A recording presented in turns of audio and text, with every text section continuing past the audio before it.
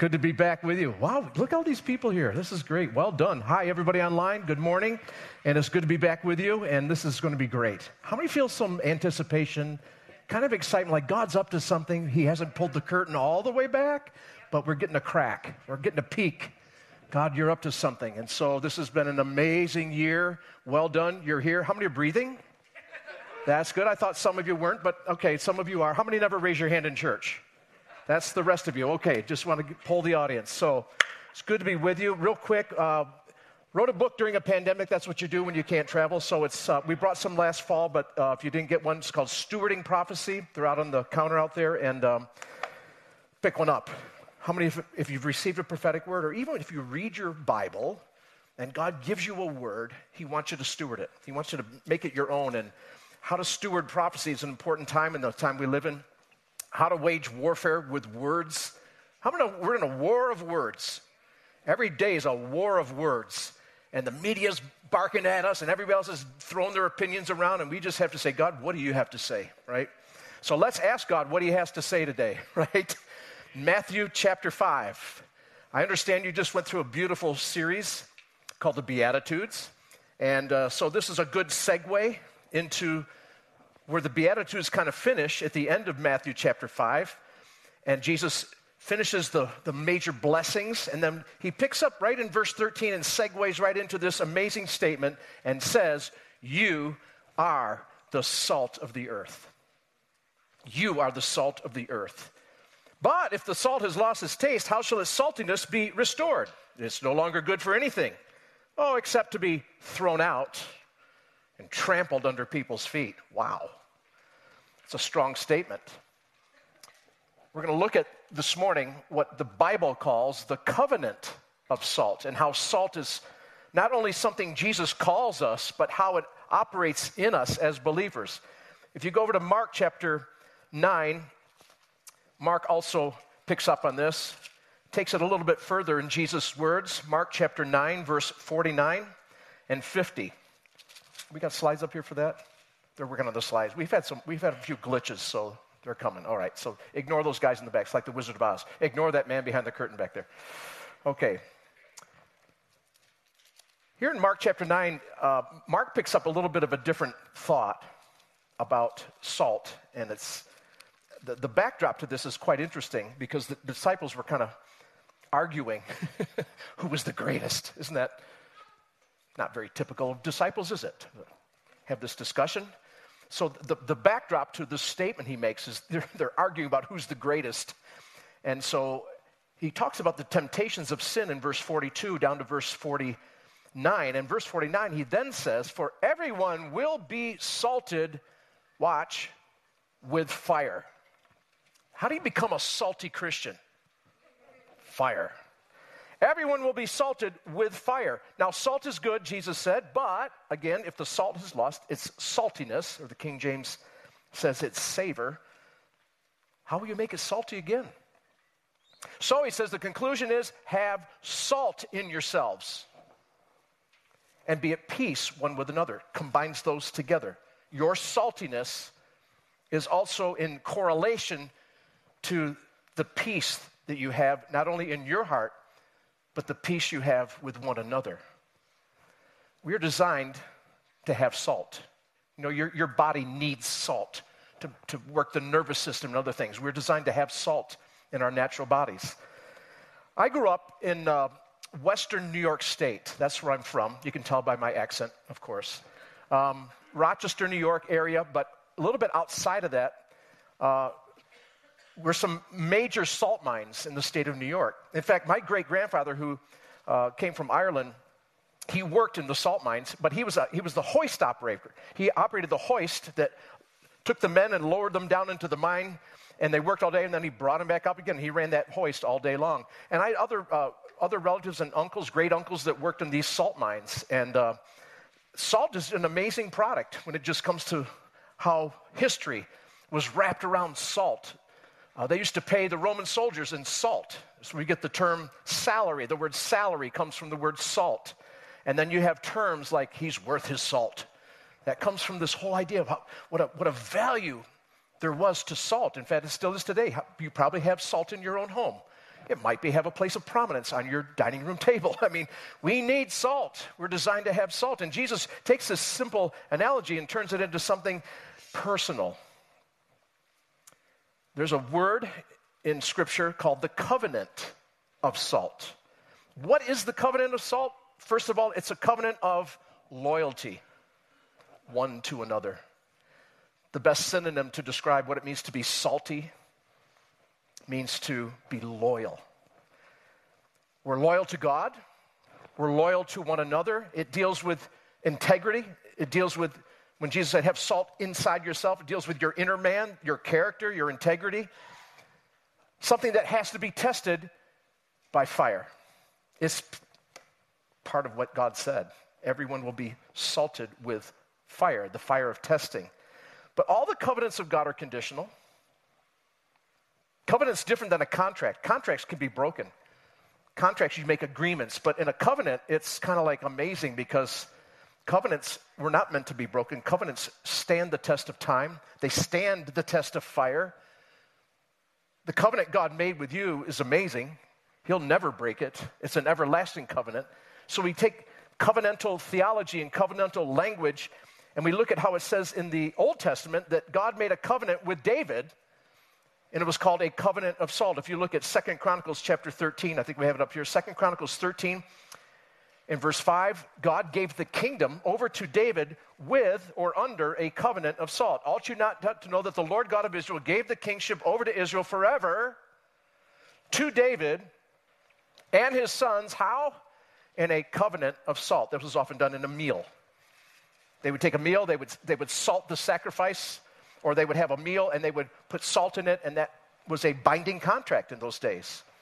Also with Moses, the Mosaic covenant, Numbers chapter 18, verse 19, the Mosaic covenant was also a covenant of salt. And there we have it. All the holy contributions of the people of Israel were presented to the Lord. Watch this at the end. It's a covenant of salt forever before the Lord for you and your offspring. This thing runs through the generations. This is a big deal to God.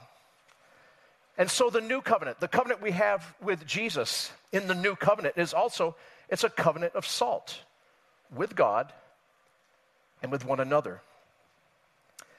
So there's some principles then that we are urged to practice when it comes to covenant loyalty in Scripture. What Jesus expects of us when he says, you are the salt of the earth, he expects us to kind of behave in a certain way. That's why it's now, this is kind of cool. It's kind of like now this is the back end of the Beatitudes. So if you have the Beatitudes, if your attitudes are running in you according to the Beatitudes, then now it should come out in your actions. And the one thing he begins with is you are the salt of the earth. So back to Matthew 5:13, in these principles that we must practice now to show that we are people of the covenant, we are people of loyalty. You come and join Mount Helena Christian Church, you join us in Christ, guess what? We are loyal. We're a loyal people. Loyal to God, but loyal to each other. And so every believer is called to be salt. That's what we saw in the Scripture. And you only fulfill it when you're being salt.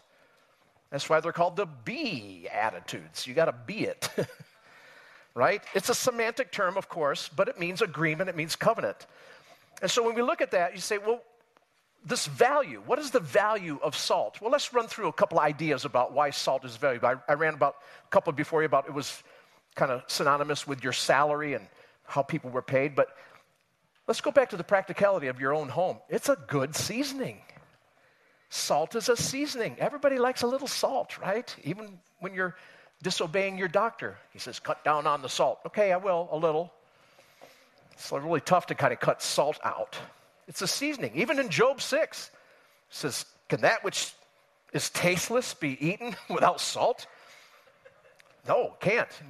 Need it on the egg white, Job said. And so in the natural, if you can't even have an egg white without a little salt on it or something, mustard, I don't know, put something on it. But you know what? When it comes to your spiritual food, the things of God don't even taste right without a little salt, not a little loyalty in your heart. Luke 14:34, it's not up there, but it says, salt is good, but if it loses its taste, how shall its saltiness be restored? So there's a possibility of losing saltiness. And God's evaluation this morning, he's kind of probing us saying, hey, how's your salt level?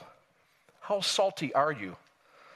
Because impure salt, if it loses its saltiness, what do you do with it? You literally put it in your driveway. Throw it out in the street. It's only good to be walked upon. But here's the problem with that. If you only put, see, here's the thing. Why did he say that? You got to put it in the street, put it where you walk. Don't get it in the field, though. Don't put it in your yard. Come on, you guys live around snow and ice. I grew up in that stuff. You know, if you salt your driveway, but if you get over in the grass, goodbye grass. Right? It'll kill it. See, if you put that salt in the wrong place, impure salt will actually destroy the fertility of the ground. It becomes infertile. What's that mean? No harvest. Boom. See, if you lose your saltiness, it affects the harvest that God wants. God's using you, okay, to be the salt of the earth. But if you lose your savor, it's no good, and then you throw it out, and guess what? It'll affect the harvest. The fields were meant to produce, and we are in a time, I think, of pending harvest like we've never seen. I think that's why God just did his amazing stuff this past 12 months. Stuff, nobody prayed for it. Nobody prophesied it. Nobody knew it was coming. It just came, baby. It just came. And wow, a lot of adjusting going on, all because there's a harvest coming. So salt is a seasoning. It's a preservative. Great preservative. What's that mean? Keeps things from going rotten. That's why we talked about the right attitudes instead of the rotten attitudes. Every one of the Beatitudes has a rotten attitude that goes with it. And salt keeps things from going rotten. Maintains freshness. That's what they used before refrigeration. We know that. Number 3, it melts ice. And you know about that up here, but I lived in Florida 17 years, and if I ever preach this, they all go, huh? Anyway, yeah, it melts ice. But you know, the Bible says that in days like we live in, there will be a lawlessness that will rise. How many know we've seen that on the news? Not here, but in the news. We've seen the spirit of lawlessness rise up. Anomia, against the law. And Jesus said, because iniquity shall abound, that's another word for lawlessness, iniquity, or, quite frankly, self-will. Iniquity is self-will. I want to do it my way. You can't tell me what to do. My will is the most important will. When that abounds, watch, the love of many will wax cold.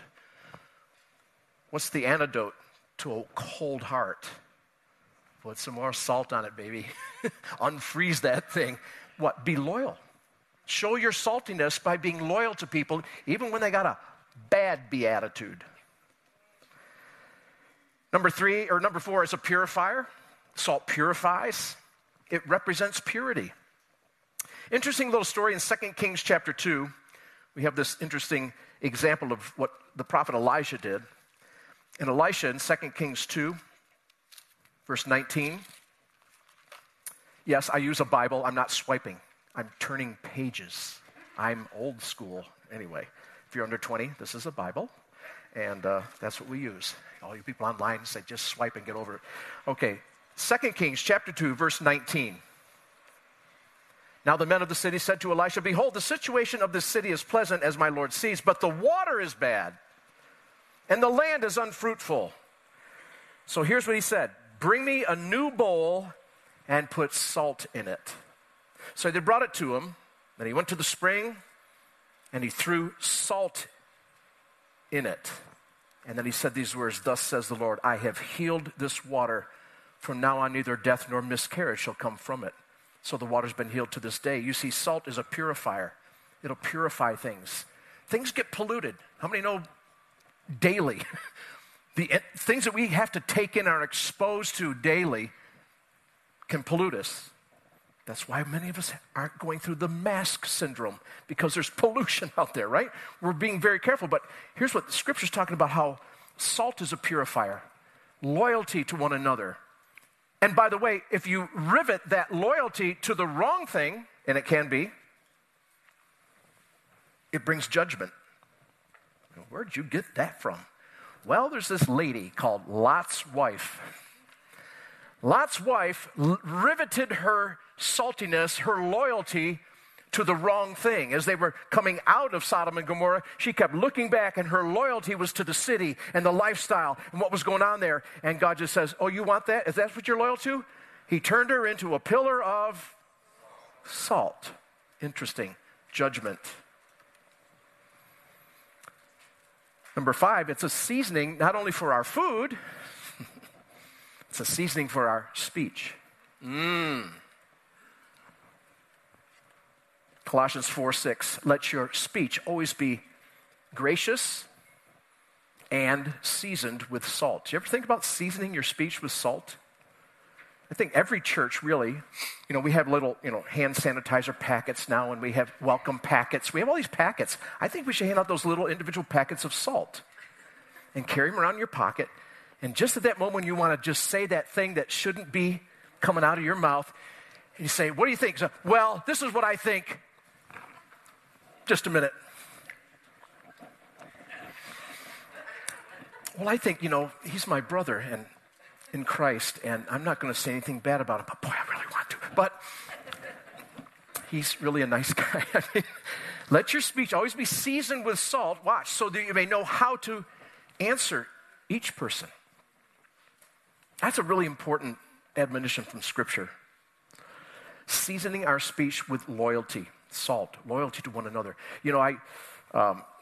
Sometimes there's certain types of movies. I kind of like the mafia movies. Like I said, I'm from upstate New York, and where I grew up, there's a lot of Italians. I went to high school with all Italians. They were everywhere. Everybody that lived around me, their last name ended with a vowel. And so I was aware of all these things. That, one thing about Italian families, and then if you watch mafia movies like that, they are loyal to the family. You don't speak against the family. It's like we need a little of that mafioso ideas in the church. Don't speak against the family. We're loyal to one another. But it also creates thirst. Isn't that good about salt? Yeah. It makes people thirsty in the spiritual sense. You get around somebody, your loyalty, your saltiness, it will cause spiritual thirst in them. Like, what makes you like that? They're so nice. I'm getting kind of thirsty for what they have. What do you have that it's like Jesus with the woman at the well. He says, hey, if you knew what I had, you'd be thirsty too. Jesus came in natural thirst. Do you have any water? Yeah, I do. He says, now if you knew the water that I had, you'd be asking me for water. And he started being salty around her. And she finally goes, I want this water. I want what you have. And finally, it's an antiseptic. Salt's an antiseptic. In the old days, I don't think I'd like that, but they would put salt in your wounds and all that kind of stuff because it does heal. There's a healing aspect to salt. And even in Ezekiel 16, when they had a baby, in the old days, they would salt it. And they would salt the newborn, put salt on it. I think that's kind of like a good picture of what we do when someone gets born again. When someone gets born again, what? They come in the family, and we salt them. We're loyal to that newborn Christian. That's the greatest gift you can give a new believer is your loyalty. I'm going to stand with you. I'm going to help you get conformed to Christ. I'm going to walk with you in discipleship. I'm going to help you get in a small group, get you connected, get you water baptized, see you flourish in Christ. That's salting the newborn. But here's the thing about salt. It's only effective by making contact. It's the only way it works. Doesn't do any good in the big bag of rock salt sitting in your garage. Got to get it on the driveway. Doesn't do any good in the salt shaker. You got to get it out of the salt shaker. So you got to make contact. See, you were designed to make contact. And it's been tough this year because we've had minimal contact. And yet, we got to stay connected.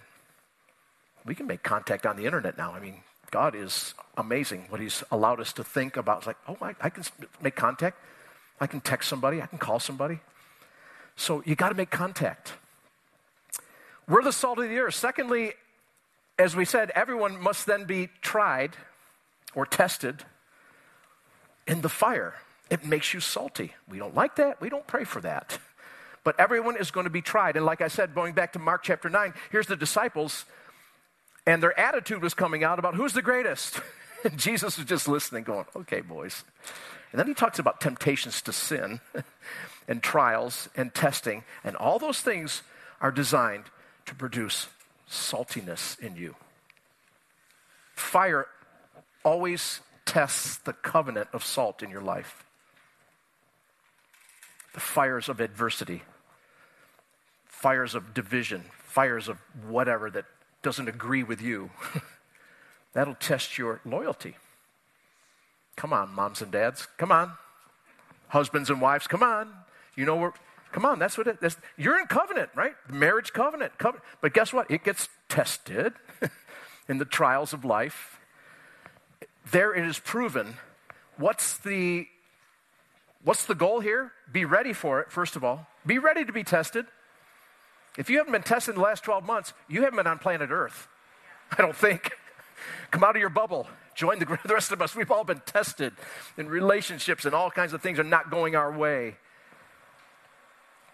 Be ready, but be loyal. I hope you leave today with one thought. I'm going to be loyal. Come on, devil, test me. Go ahead. I'm going to be loyal. There's a few secrets to savory salt. This is not on your slides. I'll just run through them real quickly. So talk to me more, Clem, about this testing things. I don't want to lose my savor, but what's the secret to keeping my salt salty in a time of testing? You know, it's easy to be salty when everything's great. Hey, buddy, how you doing? Hey, brother, hey. I don't really agree with that political opinion. And suddenly, how do you stay salty and loyal? Number one, don't speak negatively about your brother or sister. Why? Be loyal to them, your brother, your sister. I remember being with a group of pastors at a luncheon. This is way back. I'm old. Back in the 80s, and a certain prominent national TV minister fell. And I remember being at a pastor's luncheon, and boy, he was being roasted right on the table before me. Everyone was talking negative. Yeah, and I remember, and I was the associate pastor, the pastor that brought me. I was just sitting there listening to all this, and it kind of was coming around the circle. And my pastor, to his credit, they just looked like, "What do you think?" And he goes, "All I know is he's my brother in Christ, and I'm praying for him." And I went, ding, revelation. I think that's what Jesus expects. What do you think about him? All I know is this: number one, he is my brother in Christ. And I'm loyal to him because we have a covenant together in Christ, not his behavior. I don't covenant with his behavior. I covenant in who God redeemed him to be. So don't speak negatively. Defend your brother or sister. Why? There's salt between you. We have a saying, endeavor to give a good report. Endeavor. Can't always, but you endeavor to give a good report. So all the negativity that would be in front of you, go, I'm going to look around that and see if there's anything good that I can look for. It's like, oh yeah, well, I don't know about that, but I want to tell you this about him. In my experience, I've only seen this. You endeavor to give a good report. Number 3, you endeavor to protect one another. We're called to protect. Hey, for brothers and sisters, come on, you big brothers, you big sisters. Protect your younger brothers and your younger sisters in the body of Christ, because a salt commitment will then bring protection. It's like an army. It's kind of like a fraternity. It's kind of like, we're in this together. Don't mess with my family. It's like there's a protective element to a covenant of salt. You never mock or put down a covenant brother, a covenant sister. Yeah, we like to joke around and we like to poke fun. That's fine. I like all that. But in the end, you don't seriously mock somebody and come against them. That's not covenant. That's not salt. You don't question integrity or motivation without clear proof. Don't question it unless you have clear proof. And boy, we live in the fake news society. We live in the cancel culture. I understand all that. And it's so easy to jump on the bandwagons. But when it comes to the covenant of salt, your loyalty, treat others like you want to be treated. You don't want to have them question your integrity or your motivations unless they have proof. So you support and strengthen each other in a time of need and perilous times. We need each other. We need to support each other like never before. And you meet people's needs whenever possible. People are needy everywhere. And in these areas, it's so easy to lose your saltiness. You can have one stupid conversation. People go, he's not being very salty today, is he? I don't sense a whole lot of loyalty there. We start losing our savor. So you will be tried with the fire, and it'll make you salty. It's a good thing. You come through a trial, you come through a fire. I like being around them. Why? Man, they've been through it. I love hearing that testimony. You know what? Sometimes you got to share your ugly stories because you overcome by the word of your testimony. What's that mean? I've been tested and I came out. And you come out salty. Number 3, salt will make even your worship acceptable. Because, as Luke said in Luke 9:49, his phrasing he steals out of Leviticus where it says every sacrifice must be seasoned with salt. Well, what's the sacrifice we bring? Thank God we're not dragging animals in here and cutting them open and burning them on an altar. Our sacrifice is what the New Testament says. We bring the sacrifice of praise into the house of the Lord. And so in Leviticus it says you shall season all your grain offerings with salt. All their offerings they season with salt. So I don't know. I don't think you sprinkle salt on your offering envelope. Now we give online. How do you do that? See, it's this inner thing, this loyalty. I like this the way they seasoned their offerings with salt. The priests in Ezekiel 43:24, the priests would actually put salt on the sacrifice before they offered it to the Lord. And the beautiful thing about Ezekiel and the whole thing, if you wrap it up all the way at the end of Ezekiel, the goal of this whole, it's an amazing book, complicated but amazing. The end story of the book of Ezekiel was the picture of God's glory returning to the house by keeping the ordinances of the house, restoring God's glory. We're in that phase now. God is busy restoring his glory to the house. That's the theme of the book of Ezekiel, where God is revealed as Jehovah Shammah. The Lord is there. Don't you want people to say that about Mount Helena? I don't know about that church, but by golly, you walk in there, boy, the Lord is there. Why would they be able to say that? Because of salt. The Lord is there. His presence is there. Why? Because you sacrifice with salt. You treat each other in covenant. There's loyalty there. You know what they sense? The presence of God. That's what keeps people coming. And the fourth thing, the last thing about being the salt of the earth and a covenant of salt, is a salt covenant ultimately will bring peace in your personal life and in your assembly, your personal family and the family of God. Mark chapter 9, verse 50, Jesus said, have salt in yourselves and have peace one with another. Again, this was in light of this very selfish discussion the disciples were having prior to this about who was the greatest. And I love Colossians 3 in verse 15. We want to just look at this idea of peace, how important peace is. Jesus was called the Prince of Peace. And Paul's writing to the Colossians, and he's helping them navigate through difficult times. And he says, look, let the peace of Christ rule in your hearts. So when Jesus said, make sure that you have salt in yourselves, the byproduct of salt in yourselves will be what? Peace. How many want more peace? I want peace. So funny, we did an outreach in Tampa last Saturday. I was telling some of the guys, and we actually went to Tampa General Hospital where there's a lot of traffic, and we were just kind of just seeing if we could share Christ with people or pray with people. And this one male nurse came out, and I happened to just chat him up and was talking with him. I just said, you guys have been through so much. We're just here to pray for you, encourage you. Is there anything we can pray for? And it was so funny. He says, well, pray for my mother. And he's going through his little list. And then he goes, and of course, pray for world peace. I don't think he knew Jesus, but, I prayed for him. But it's like, when all is said and done, people are like, we just want world peace. Well, you know what? God wants peace in your life. You can have chaos all around you. We can live on a globe that's in the middle of a global pandemic, but you can have peace right here. Have peace one with another. How do you do that? Well, you let it. Gotta let it. That's permissive language. You gotta let the peace of Christ rule. The Greek word is brabuo. I like rule better, but if you would like to use brabuo, you can use brabuo. But brabuo was the verbal form of the action of an umpire, the action of a referee. They rule over a game. They rule over competition. They rule over two opposing sides, and they have the final say-so. They rule. So what do we mean? here's the thing. Peace makes the decision in a time of need. When you're going through something, when you're going through unrest, difficulty, what Paul was trying to tell the Colossians, look, let peace rule. Let it make the final decision. So we ask questions like this, well, do you have peace? Do you have peace about it? No, not really. Well, that's kind of an indicator. Are you finding peace? Where's the peace? But the idea of this, when he says peace, the Greek word for peace is eirene. Eirene was actually a medical word.